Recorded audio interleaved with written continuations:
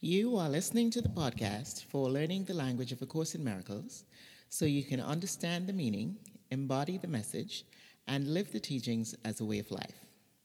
Welcome to episode 49 of this podcast. I'm your host, Reverend Jennifer McSween, creator of this podcast, and the Course in Miracles practice coach for taking those who are studying the Course from information to application. Before I get started on today's topic, I just want to let you know that I've decided to do 50 episodes per year instead of 52.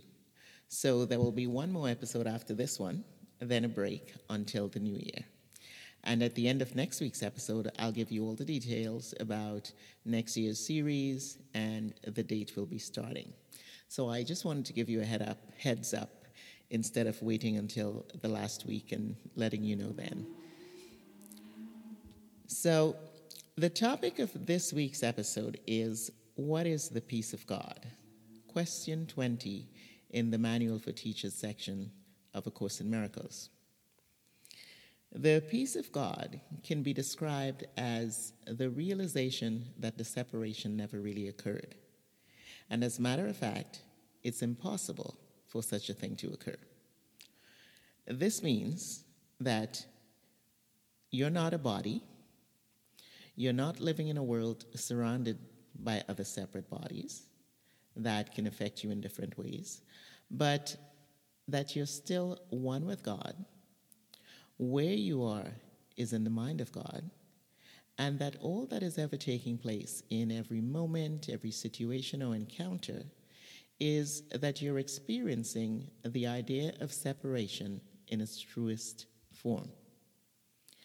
So with this realization, you go about what appears to be your life in the world from a state of mind that is free of worry or fear, feeling safe and undisturbed regardless of circumstances or conditions.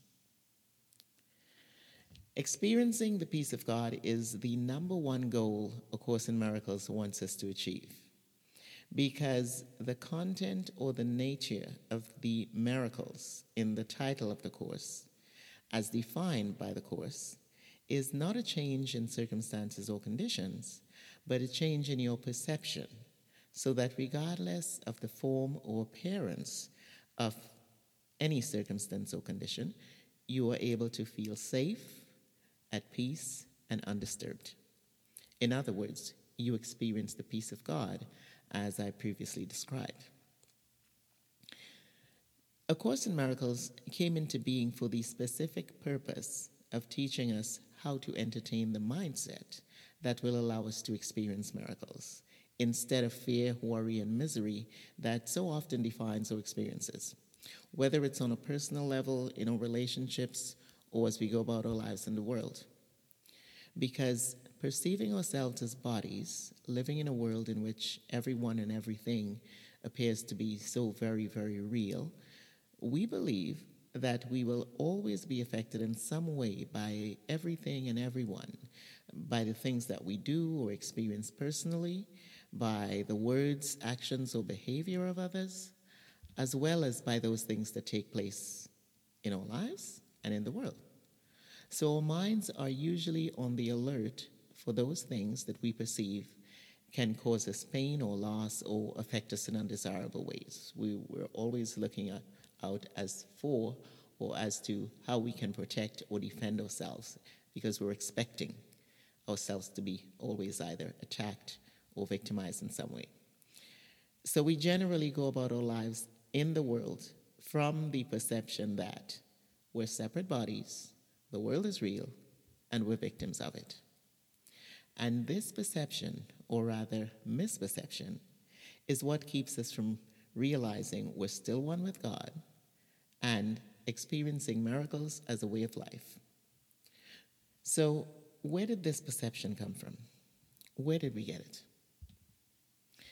In chapter 27 of the text, the Course describes the birth, so to speak, of this misperception in the following passage.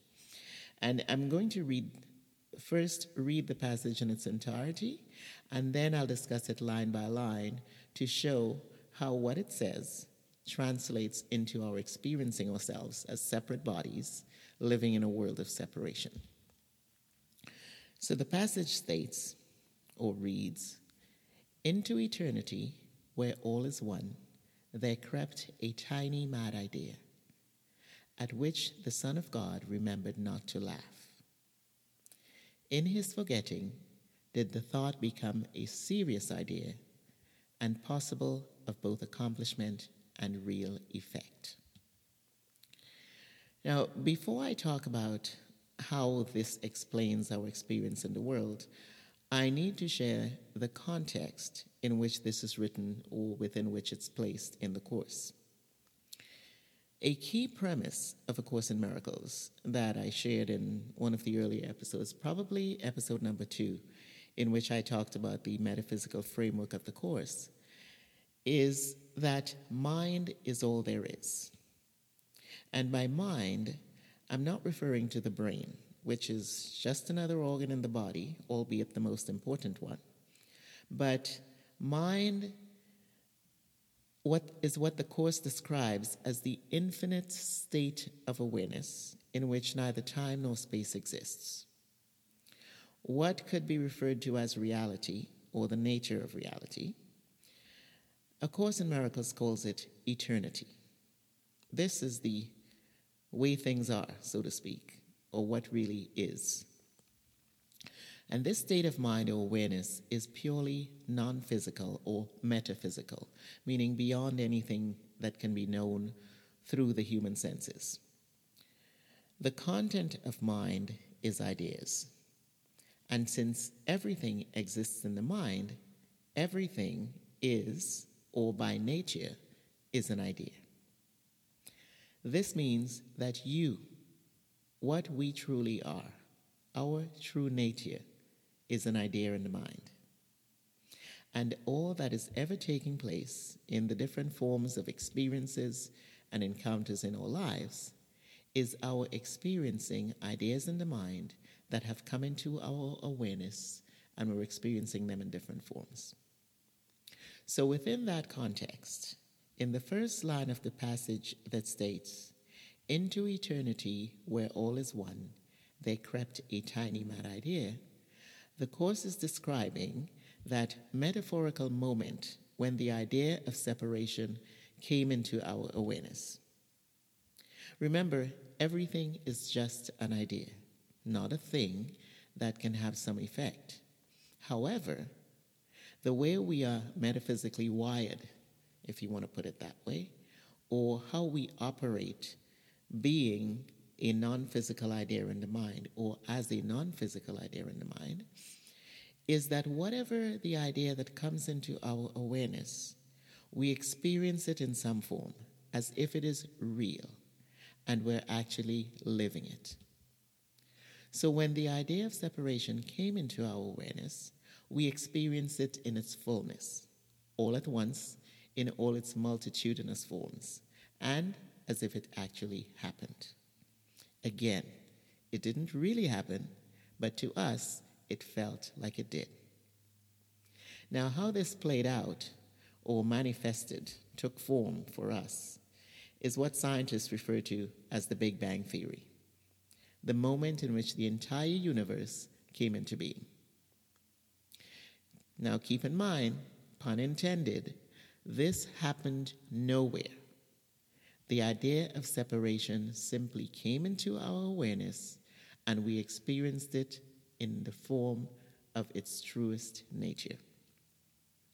So, being just another one of the infinite number of ideas in the mind, the Course describes it as tiny, literally insignificant among the many, and mad because it is insane, suggesting something separate and out of the mind.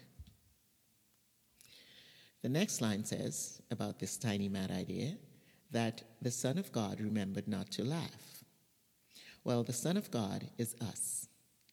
And remembered not to laugh means we took the idea seriously instead of seeing it as just a silly thought or idea, because separation from or within eternity is impossible and doesn't even make sense. The last line of the passage says, "In his forgetting did the thought become a serious idea and possible of both accomplishment and effect.